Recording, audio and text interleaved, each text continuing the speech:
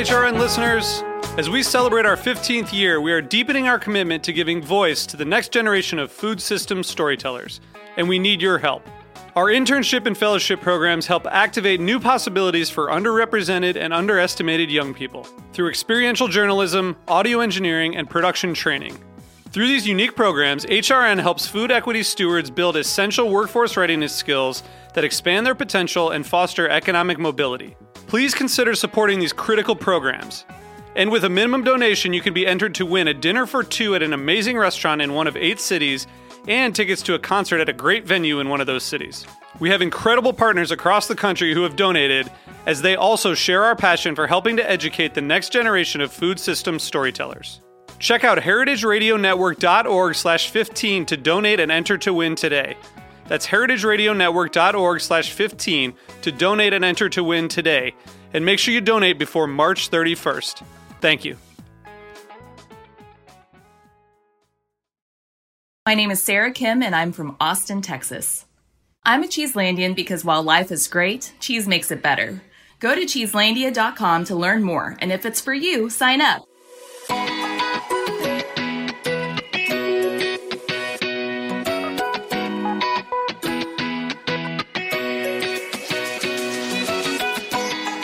Welcome to item 13 for our episode this week.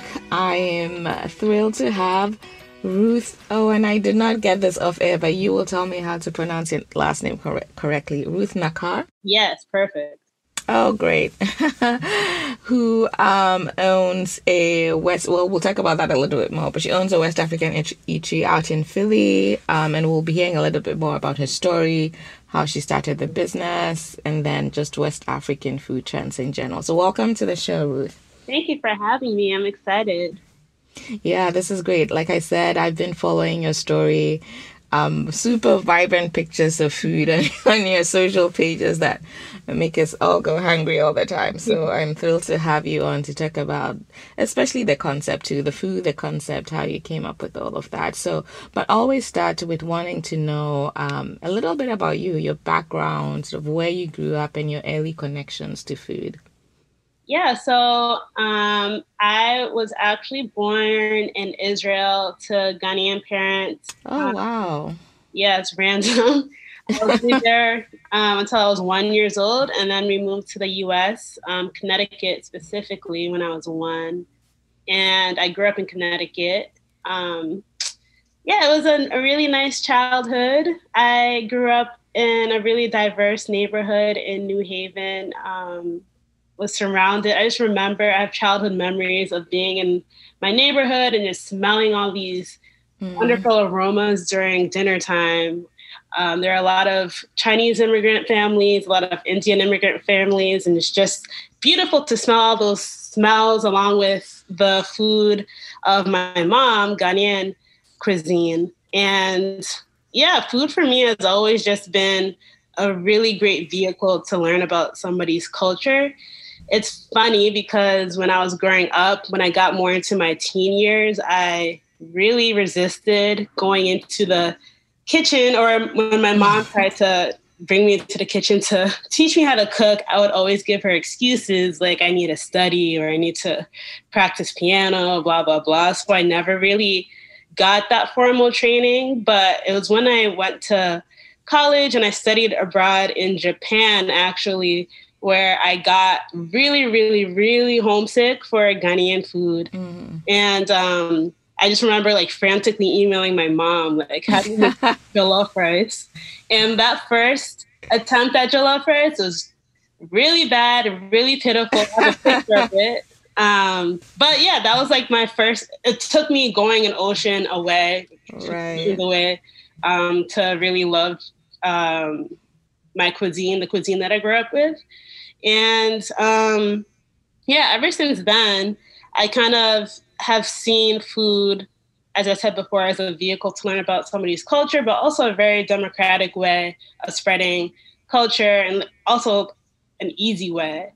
And for me, being a first generation Ghanaian American, I grew up with 2 different types of cuisines, Ghanaian food at home and then American food when I left the house. And Fudana I guess that segues into what Fudena's story is. I just wanted an easy way to consume the food that I love, rather than just going to a sit-down, pre-pandemic, going to a sit-down West African full-service restaurant and just waiting to get like some jollof rice or some plantain and beans. Like I wanted to be in and out in 10 minutes tops. So yeah, it was born out of a personal pain point. And yeah, that's kind of the origin story of why I started Fudena. Cool. That's just so many interesting things to unpack there. One, just your experience in Japan. I wouldn't have thought so. I haven't lived in Japan, but I visited, and I would not have imagined that you would even be able to find ingredients or making food from home. So that's pretty cool. You'd be surprised. Yeah, there's a lot of Nigerians there, of course, because I feel like they're everywhere. That's a good thing. Yeah, for sure. I mean, we joke, but you can find Nigerians everywhere.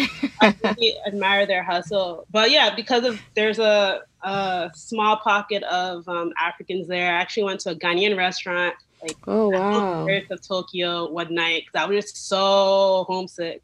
And yeah, it was a really great experience to just get the food, like jollof rice, plantain, star beer that I loved from Ghana. But yeah, Japan, there's a small but mighty food scene. Wow, that's cool. Yeah, I will keep that in mind for if I ever go back to Japan. Okay, so now, so all of those experiences informed your decision to start Fudena. Tell us about Fudena. First of all, what does it mean? I don't think it's in a Ghanaian language that at least I'm familiar with. Yeah, so Fudena is actually a modification of a Dagari phrase. So Dagari is the native language of my parents. We're from the Dagati tribe, which is in the upper west of Ghana. Yeah. It expands into Burkina Faso. So the phrase is Fudena, and it directly translates into "Have you eaten?" So I heard this a lot from my mom asking my dad, actually, when she got home from work or he got home from work. And it's like, yeah, have you eaten? But also I'm asking, it's a question out of love. Like I'm asking because I care. Even when I was like, whenever I'm away from home, my mom was always like, have you eaten? And I'm like, why do you care? That's but like I realized it was just like, oh, how are you? Like, are you being fed? Are you happy? Are you content? Yeah. So we through Fudena, through the name, and just give homage to my culture. Yeah, it's so funny you say that because that's a very maybe West African. Well, let me not extrapolate that. Very Ghanaian thing, and I've come to think of it as the way that people express how they love you, because saying "I love you" is not like typical, right? Or it doesn't come easy to a lot of traditional parents or whatever. Mm-hmm. And so for me, over time I've realized that question of asking "have you eaten" is actually one of the ways in which they implicitly express their love for you. So that's cool. That's good to remember. Okay, so tell me then, how did you decide you want to start something that's quick and easy versus sitting down? Where do you go from there? Yeah, so I was living in DC, and then when I kind of had this idea, because that was the first time where I was out in the real world and I was strapped for time and I just wanted food in an easy way. And it wasn't until I moved to Philly for business school. So I graduated with my MBA from Wharton this past year. Cool. Congrats. Thank you. It's kind of anticlimactic because we graduated at Zoom, but oh. But yeah, I kind of toyed with the idea first year of school, which was 2018. But I didn't really get into it until second year. I had just come out of an internship in New York in media, and I just found myself like at the desk throughout the day when I was doing my work. I was kind of like writing on a napkin like the business plan for Fudena, and I was like, maybe I should explore this during my second year because what do I have to lose? So Right. when I got back on campus, I immediately started hosting recipe tastings on campus. So I recruited my friends, random classmates, and we gathered like around 10 people to like a small room on campus, like a study room. And I brought in so many versions of jollof rice that I made people taste all of it and take surveys and just do like a focus group. So I Oh, did all of wow. that. So yeah, business school really taught me to be like analytical about all that stuff. Yeah. But yeah, I did recipe tastings, finalized the menu, and then the next year, so it was around January or February of 2020, is when I started to really do some pickup or catering and events for club parties, what have Mm. you. And I started to do like a pickup pilot. So I cooked in my tiny studio apartment, and, like carried all these bowls to campus. And then Corona happened in March.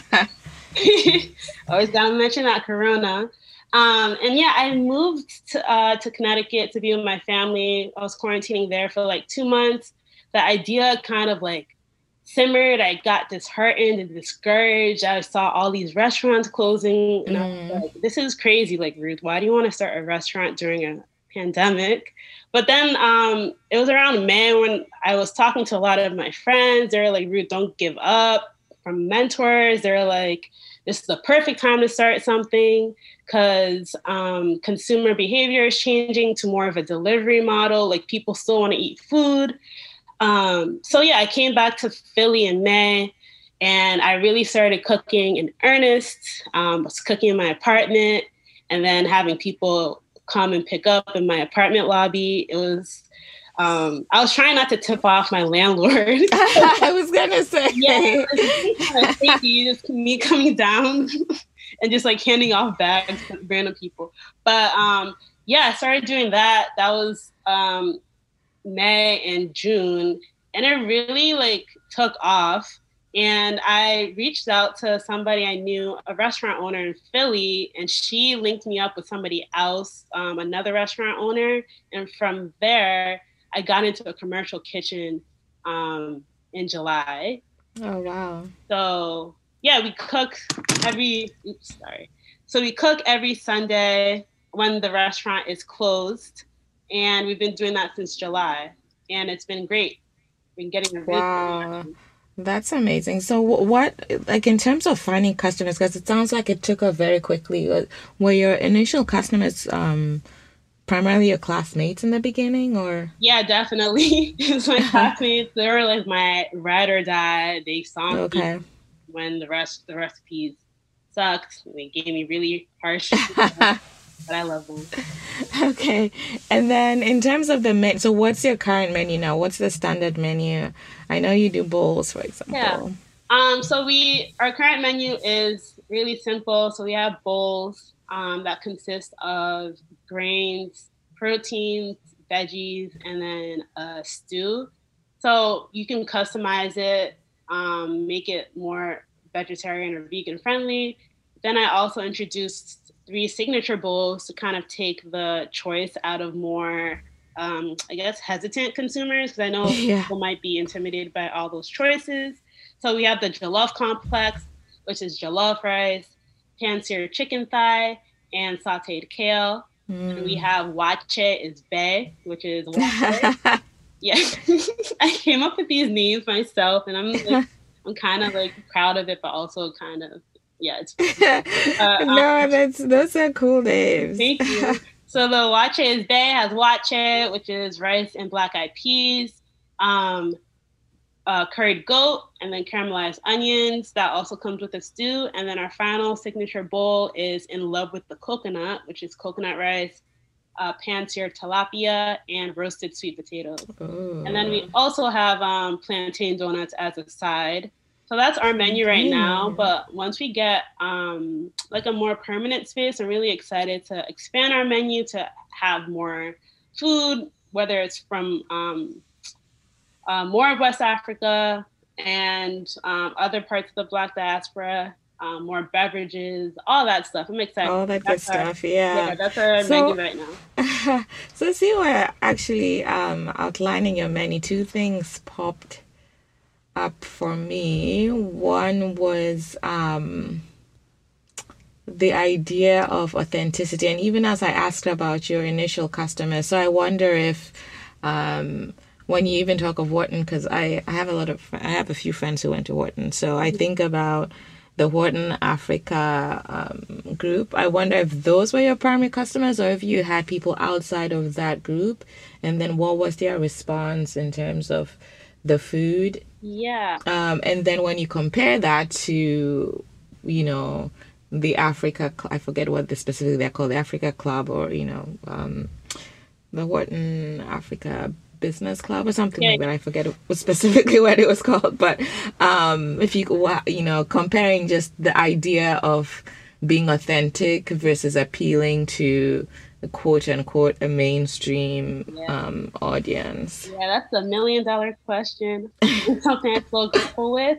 But in terms of the Wharton the Wharton customer base, I definitely started with my friend circle. So a lot of my friends were Black, African American, straight from the continent, also first generation African children like me. So it really spanned the gamut of that. But they were really ardent supporters of me from the jump, and I'll be forever grateful. But they loved it because it was like familiar, but also kind of modern. And that's something that was missing, especially in Philadelphia. We have a lot of West African restaurants, but nothing really like fast casual West African that mixes a lot of different foods together. So yeah, that was one facet of the Wharton customer base. But then I also had people who are not Black, not African, not Caribbean, who really love the food. Other first generation immigrants from other countries, such as South Asia, East Asia, white guys, like they look like. And I remember doing like a tasting in the MBA cafe on campus and just like sitting there with my food, and like all these random people came and just ate it. They've never had African food before, but like they loved it. At least that's what they told me. But yeah, they seemed to enjoy it. It was just a matter of access. And in regards to the question of authenticity, that's something I constantly toe the line between authenticity and being true to the culture, or not true to the culture, being authentic versus appealing to the mainstream palate. And I'm not going to pretend that we give you food that you can get at like a Ghanaian like chop bar like by the beach. Like it's not gonna be like that, and I'll never say that word. But it's like there are places you can go to enjoy that real authentic experience. But then I really saw like a white space in the market for this kind of concept, like fast casual African flavors, but then also convenient and accessible. So something I struggle with a lot, but I think the solution or what helps me is just to know that I'm in my own lane and just to focus on that. Yeah, I think there's room to that point. There's room to do so much in the space, and that's a great like white space that sort of you identified, right? So coming in and seeing that, because when you think about, and you know, we'll talk about your future plans down the road, but one of the things, you know, your pain point was just being able to, you know, do a grab and go essentially very quickly versus having to sit down. Another potential pain point for maybe people who are working but who still want to have like, and this addresses it to some extent, right? So I work in an office. I want to be able to go to a place pick up and go, but also, to address that question of like, how truly authentic do you want to be? If we went way down, like authentic, there are some foods that you just can't bring back to the office, right? Nicole hate you.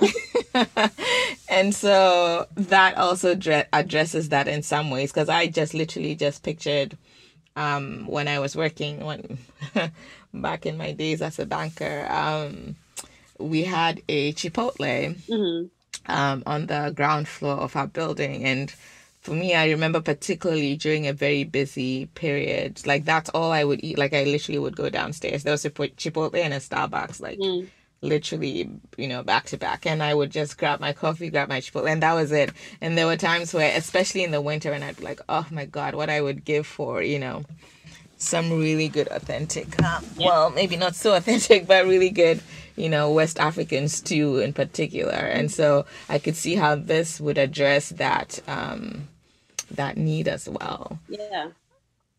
Okay, so I think this is a good time to take a break. When we come back, I want to touch very quickly still on the concept, and then also just on this idea of West African food becoming a trend.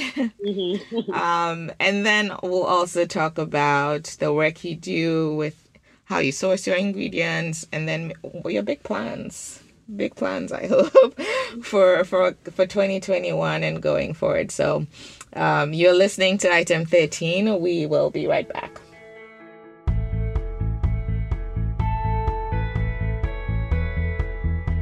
My name is Sarah Kim, and I'm from Austin, Texas. I'm a Cheeselandian because while life is great, cheese makes it better. Wisconsin cheese has proven time and time again to be a delicious expression of craft, hard work, and tradition. As a Cheeselandian, I am able to share a Gouda experience with fellow cheese and food lovers nationwide, as well as connect with cheese producers and cheesemongers, taking my love of cheese to another level. I invite you to join Cheeselandia because during these difficult times, it has been even more important to take it easy and get cheesy. The Cheeselandia community and events have been the glue helping to keep us together and connected, and I would love it if you would join me.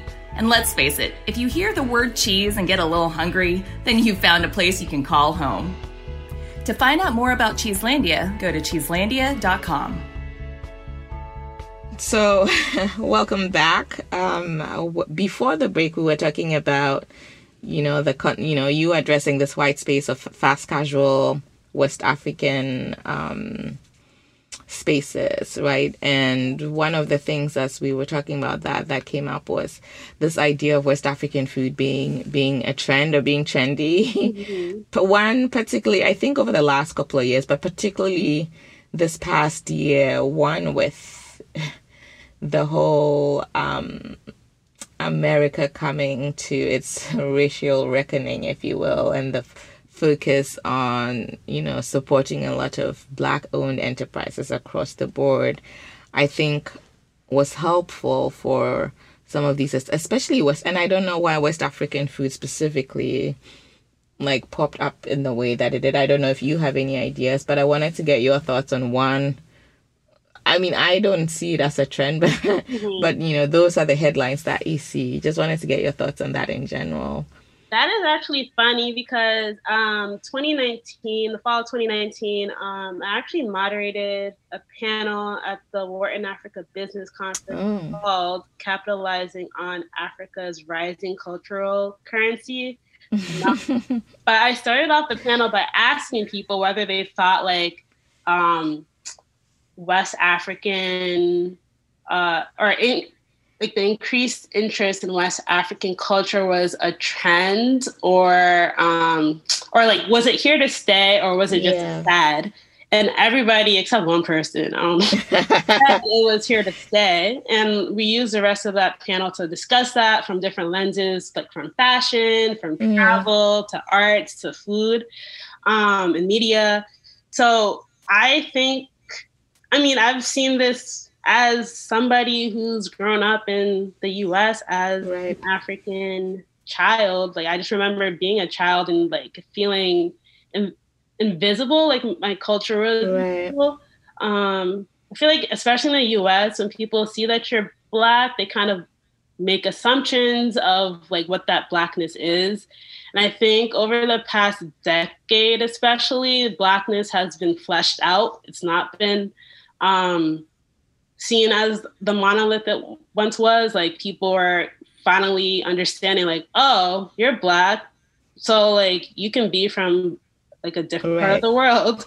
Cause yeah, I just remember growing up and like being in school and just people not really knowing what Ghana was, just getting it confused with Guyana or Guinea. And yeah, I really, that like erasure or ignorance really like stuck with me. And I think that is a driving force behind why I like ride so hard for African culture, for Black culture, for diaspora consciousness. But yeah, I guess that goes back to food as well. Like I love the arts. I love anything creative, anything that uses African culture as an inspiration. So that includes food as well. And I think it's something that's here to stay. You see that in music. Burna Boy was in New York Times. Like he's like a darling now. You see that with Drake back in 2016 when he got Wizkid on One Dance. Like Nollywood is becoming mainstream. Yeah, even Beyonce's Black is King. Oh yeah, too, definitely. Right? Yeah, Beyonce. Like once you know Beyonce's on it. But yeah, I think it's really beautiful. I definitely think it's overdue as somebody who's like lived almost 3 decades. Like as like I just felt invisible, but it's like I think it's a like a shift, especially in the Western world, that there's more out there, and I feel like people want to be educated. They want to learn. I think over the past decade, people have become aware. Like, oh yeah, I don't know everything. Oh wow, like West Africa, there's like a difference between African countries. Like Africa's not a continent. Like establish that level of understanding. I think we can go to like the next level. So I think we're in that phase. But yeah, I definitely think it's here to stay. And I think this is the perfect time if anybody wants to start anything African related. Yeah. Like this is the perfect time. Yeah, I agree. I agree. I think it's here to stay. I'm loving the nuance that people are beginning to understand, you know. And especially I think if you're Nigerian, you're probably like relieved that, you know, the typical stereotypes people have about, you know, Nigerians is now being taken over by the you know, you can say all you want about those negative stereotypes, but Nigerians' assertiveness, which some might call even aggressiveness, in how they push forward culture, whether it's music, through like artwork, whatever, like it's just something to behold. And I can see, well, depending on how things pan out locally on the continent, I can see, you know, Nigeria's influence on like even Black American and UK Black culture becoming more and more quote, I hate the term mainstream, but yeah. No, I love Nigeria. Like it's all like when I say that they're Nigerian jollof like tastes like glorified rice and stew, it's a joke. It's a lot of love. Like I love yeah, I mean that is one where I will not, like, I don't know. Nigerian jollof for me is not it, but I respect Nigerians on all other levels. No, I have so many Nigerian friends, and like it's all love, with all respect. It's love, but then the jollof is not for me. No comment. All right, cool. So, one of the interesting things that you had mentioned that I wanted to talk about is around, well, just in general, even before specifically talking about your work with Black-owned farms, is around the ingredient sourcing. Because Fudena is in Philly. Well, like, where would you say you're located? Yeah, so you're sort of over East Coast, right? Yeah, so we're in Philly for now. And with hopes of expanding into a nationwide chain within the next 5 years. But yeah, I really want to get our operations down in Philly before expanding. But in regards to our sourcing, currently we work with a Black-owned farm in North Philadelphia called the Urban Creators. And we've been sourcing a lot of, they grow a lot of crops that are native to like the Black American cuisine. So a lot of collard greens I get from them, kale, all that good stuff. But I really see Foodena as like my ultimate goal and vision is to create this network of Black-owned farms, like just being able to source from Black-owned farms. I know that business can be a tool for good. I don't think it's like, I don't want it to be charity. It's like, I'm paying you for goods. You're going to use the money to grow and to become even greater. Like it's a win-win situation. And I always throw around this statistic, but it needs to be publicized. But less than 2% of farms in the U.S. are Black owned, and that's an appalling statistic.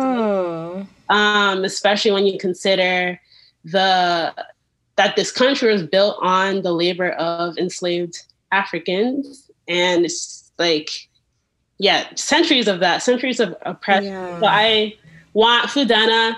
Our small role is to help grow that network, publicize that, bring awareness, but also give people the opportunity to support with their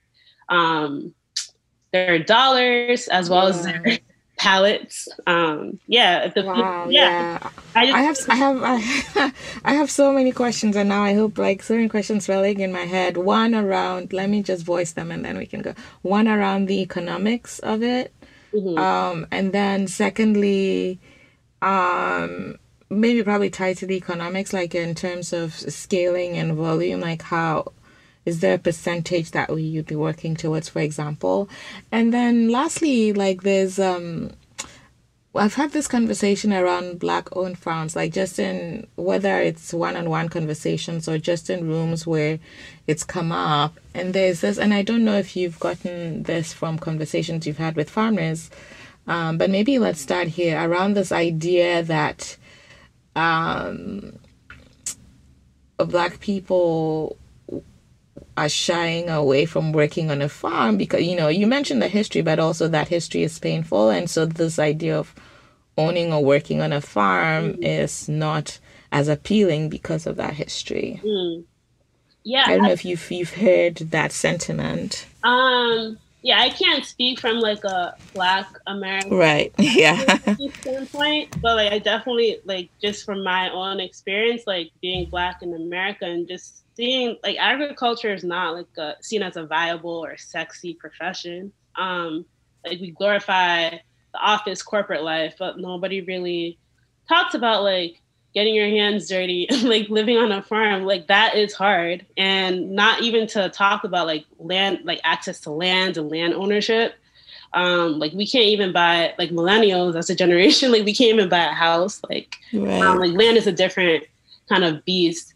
But agriculture, at least from like my experience, like growing, like being Ghanaian and like going back home and just seeing agriculture, like a lot of people, like I worked in development, international development and and like a lot of the rhetoric was like surrounded, like getting more youth involved in agriculture and like making it be like a viable profession. And I think, and like making it sexy by like dressing it up with like high tech and all this stuff. I think there's a push in like sub-Saharan Africa to make agriculture more of a viable career, but I don't know if it's there yet. I don't really keep up with like the development stand or the development view of things. But there's that, especially back in America, like I can't tell you, I don't have any friends that want to go and be a farmer. Maybe it's like where we are in life right now, like our age, late 20s, early 30s, mid 30s, but it's just like not talked about enough. Right. I've heard that quite a bit in a lot of conversations about land ownership and a lot of conversations about bringing in a younger generation.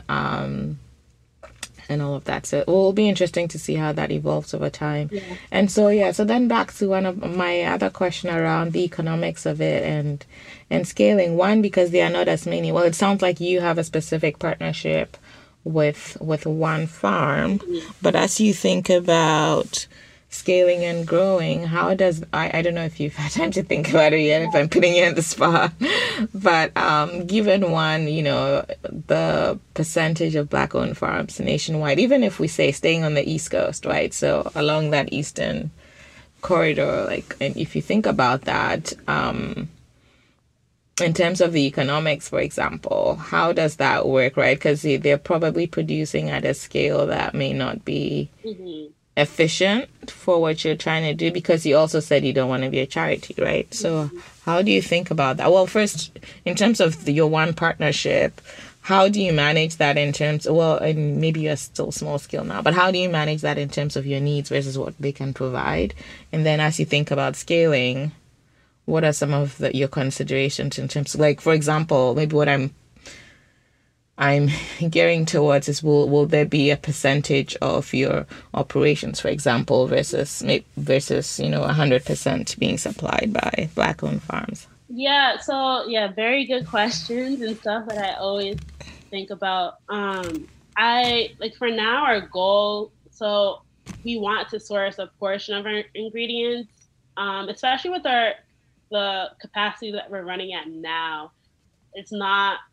We really don't have the capacity to expand to more farms, because we're only open one day a week, all like other boring stuff. But we definitely want to be able to increase the number of farms that we partner with. I know in the Philly or like Jersey area, there are more farms that I do want to link up with once we're able to increase the days that we're open.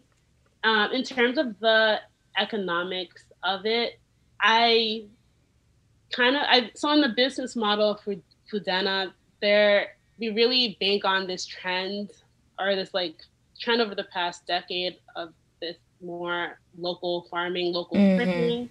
Consumers want to be, especially millennial, Gen Z consumers, they want to buy into a social mission. They want to be able to feel like they're supporting with their wallet, that causes that are important to them. So I think people are willing to pay a premium for local farms, especially from Black owned farms. That's something I'm still working through in regards to pricing and just making sure that we're making a profit, but then also being able to support the farms that we work with. But right now, our partnership is only one, because of where we are at our stage of growth. But ultimately, I just want to be able to increase the number of farms that we're working with. I look to Sweet Green as an example because they're really big on local farms, and like they rotate their menu seasonally based on what's available. Right now, back in November, like from July to November, I'd go to the farm every week and like haul all these vegetables back, and just like, it was like, I want to get to a place where I don't have to do that personally. I'll have somebody else. But I look to Sweet Green because they are able to really leverage that local angle for their benefit, marketing purposes, all that good stuff. But I think that it's doable. Like, I'll be able to get it done. It's just going to take a lot of work getting through the economic supply chain. I'm working on it. But I'm optimistic that it will work. Yeah, no, that sounds like a great plan. You probably have heard of Oko Farms with No. Yemi. There's she's a Nigerian American based in the New York City area, and so she does aquaponic farming, and so she's also, obviously it's Black owned farm, and her goal is really trying to one, show alternative use of land. So this idea of land ownership and not being able to own land, she's trying to show alternatives to farming outside of owning land, number one. and two, also providing nutritious foods for especially food deserts. So she's really, her target consumer is the Black populations in the greater New York City area who want access to good, healthy food. Yeah, she's doing really great work. I can send you her information after this, just to have her and her farm on your radar as you think about expanding. She would be a good person to. Yeah, and I also like just even working on food data, like I just love being able to learn more about things in areas that I did not know a lot about before. Like farming was not on my radar at all. Yeah. Even though my grandparents were farmers, like smallholder farmers, like they're just like so far from my field of vision. So I've just loved the opportunity to learn more, talk to people, and just really bring awareness and a spotlight to an important issue. Yeah, no, she would be a great person. That's Oko Farms. I can see if I can connect you too. And then just as you were talking about the things you're learning, like that is also so true for me in terms of I've just been in the food space now for almost 6 years. So like you, I did my MBA, I did traditional banking, blah blah blah. But it's interesting to me how I came to this from my own pain point of like African food discovery, and now I'm having to learn like on a wide range of topics like climate change, sustainability, like all the stuff that I wouldn't have thought, like when I said, oh, I'm going to go into food, that those would be on my radar at all. Like even equity, this idea of food deserts, like thinking about how people get food and food systems, how fair food systems are. And yeah, when people think of food, I feel like people just think of like the glamorous, like food media, and, foodies, and just pictures, like food porn. But it's so much deeper, and I really love the privilege of being able to delve deeper. Right. Yeah, for sure. I think we've covered a lot of what I wanted to talk about. As we sort of move into 2021, we're day 4 of 2021 as we record this today. And when you look back, what are some of the lessons that you've learned that you're going to apply before we talk about your big plans? What are some of the lessons as you look back that obviously nobody expected a pandemic. And so, but what are the things unexpected even that you learned from the last year that you'll be looking to apply moving forward? Wow, that's a deep question. Yeah, I think I really feel like whatever you're feeling inside, like your inner world is manifested outward. I just saw this on Instagram. It's not, but it resonated with me. But I feel like when I'm really feeling like bad or down about my business and like feeling like I can't do it, like it reflects, like I don't get a lot of orders or like I don't get a lot of engagement on my Instagram, but I found that when I really believe in myself and like try to show my personality and just, really like bet on myself and believe that this will be successful, that's when all the blessings come raining on me. It seems like a very important or basic lesson, but it's something that I had to learn firsthand. So that's something like believing in myself, trusting myself, just letting that light radiate. I find that, so I have a staff now. I have like 3 people who help me cook and help with orders in the kitchen. And I find that like they were telling me how they're like so used to working in kitchens where like the head chef is like yelling at them and like throwing a sizzling hot pan in like the sink. And it's like, I just don't understand, like, I just try to be a good person, and that manifests in me being like a good manager and a good motivator. And I find that when I'm in a good mood and feeling good about the business, that radiates out, and people, my staff, feel inspired and they work better, more efficiently. So yeah, that I've learned I've learned my leadership style and management style, and that is something that I did not really learned within my 2 years at business school. Don't tell us about we take a lot of leadership classes and do a lot of group projects, and it's like I still didn't really know what my leadership style was after I graduated, but it was by like this year working in the kitchen, hiring people, Right. just learning what works. That's been so valuable. And yeah. Did I answer Yeah. your question? I got Yeah. No, yeah, it did. It did. And in terms of lessons learned, like the whole idea of having a positive mind, because that's easy to say, and even it's actually almost serendipitous that you saw that Instagram thing, because it's easy to see, to see the Instagram post and like and be like, yes. Yeah. But, actually being able, and I feel like last year especially pushed a lot of people to actually live that mindset, right? Yeah.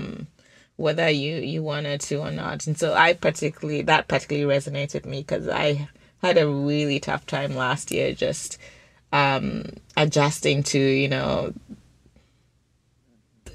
all of it, right? In terms of the plans I had and how it all seemed to fall apart, and just being able to push forward in spite of it all. And I don't know that 2021 will necessarily be any different, but I think that it's the mindset of going into it that's gonna be the game changer. Just because now we know, sort of. I mean, I'm optimistic that things will look up, but I just, based on what I'm seeing, I don't think that that's gonna happen this year. Like, cautious optimism, and I think like many people were just caught off guard, and we're forced into like a new way of living and like interacting with other people. 2021, like ostensibly, like we're more equipped for that. Right. It still remains to be seen. It's January 4th today.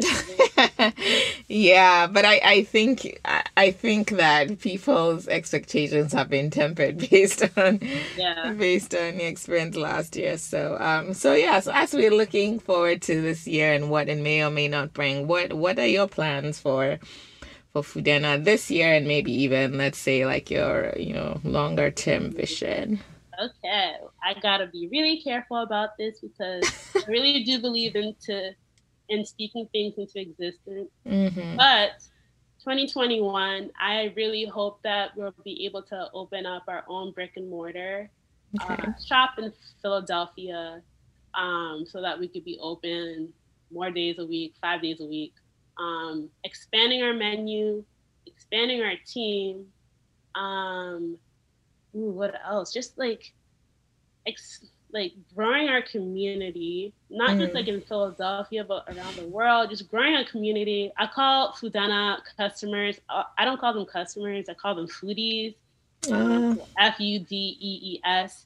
Shout out to my friend and classmate John for giving me that. That's great. But yeah, we call them foodies. And yeah, just being able to grow that tribe of foodies throughout the world, and just continuing to spread the love of West African culture and the Black diaspora through food. And that's for 2021. Do you want my 5-year plan as well?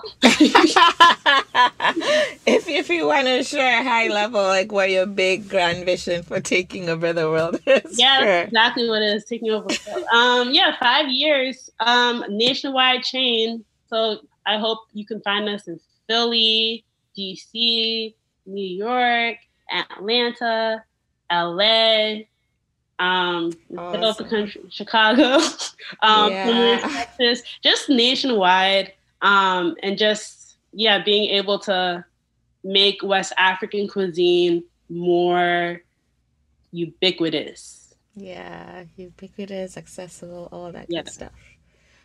Cool. So today, where can people find you online? In Philly, where can they find you? So online, you could find us at www.eatfudena.com, and our Instagram handle is eatfudena, so EAT Fudena, FUDENA, and that's our website, and that's and then in Philly, if someone wanted to order food now. Philadelphia, we're open every single Sunday from 12 to 7 p.m. You could order from our website for pre-orders. We also do occasional pop-ups, so follow us on Instagram to be updated on that. Just follow us on Instagram just to look follow our journey. Cool. Awesome. Okay, so now we're gonna quickly wrap up with our rapid fire segment. Again, super easy questions, and especially if you listen to the podcast, you've probably had some of these before, so they may not be as surprising, but here we go. Are you a morning person or a night person? Oh, do I have to answer one word and no explanation? Generally speaking, no explanation, but you can, we still have time, so you can explain a little bit. I'm saying I'm a reformed night person turning into a morning person. Okay. What does that mean? Now I have to ask. That's what I want to say. I've just, I was always a night owl since I was, a teenager, just staying up. I, came alive at night. But, since running a business, my body has been waking me up at, 8 a.m. on a weekend, and I'm like, why? I don't understand, but it's my body telling me to become a morning person. It's really cool. That's my answer. Okay. All right. Sweet or salty? Sweet. Biggest failure in the kitchen? Oh man. There's so many. It's just so many. I was going to say my Japanese jollof attempt because it was my first, but it wasn't even that bad. But I'll just say that. Yeah, okay. Jollof is finicky, actually. It's not as straightforward as people make it sound, I think, anyway.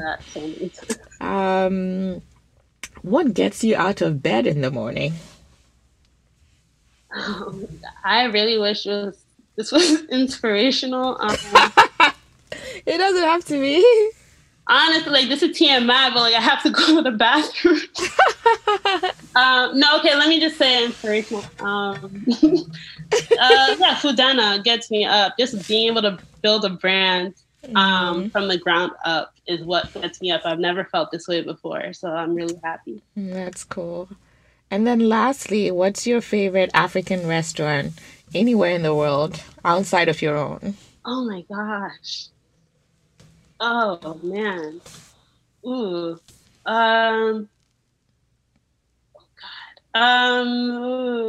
Let me say let me give a shout out to DC. So Bukom Cafe and Adams Morgan. Oh yeah. Adams Morgan is a treasure. It is. I just love Bukom. Quick anecdote. I remember getting stood up for a date. Oh no. To Bukom, just sat at the bar and got a drink and got a side of jollof rice. And I was like, jollof will never leave me. That was it cemented my relationship with Bukom. So. That's a great story and a great way to... Oh man, I don't mean to laugh at the situation, but that's a great story. It ended up good, but just it was... Yeah. Man. Anyway, good story. Great way to end the conversation. Thank you so much for your time. It's been a pleasure chatting with you. Thank you. Like I said, I've been following your story and I'm glad we were able to connect.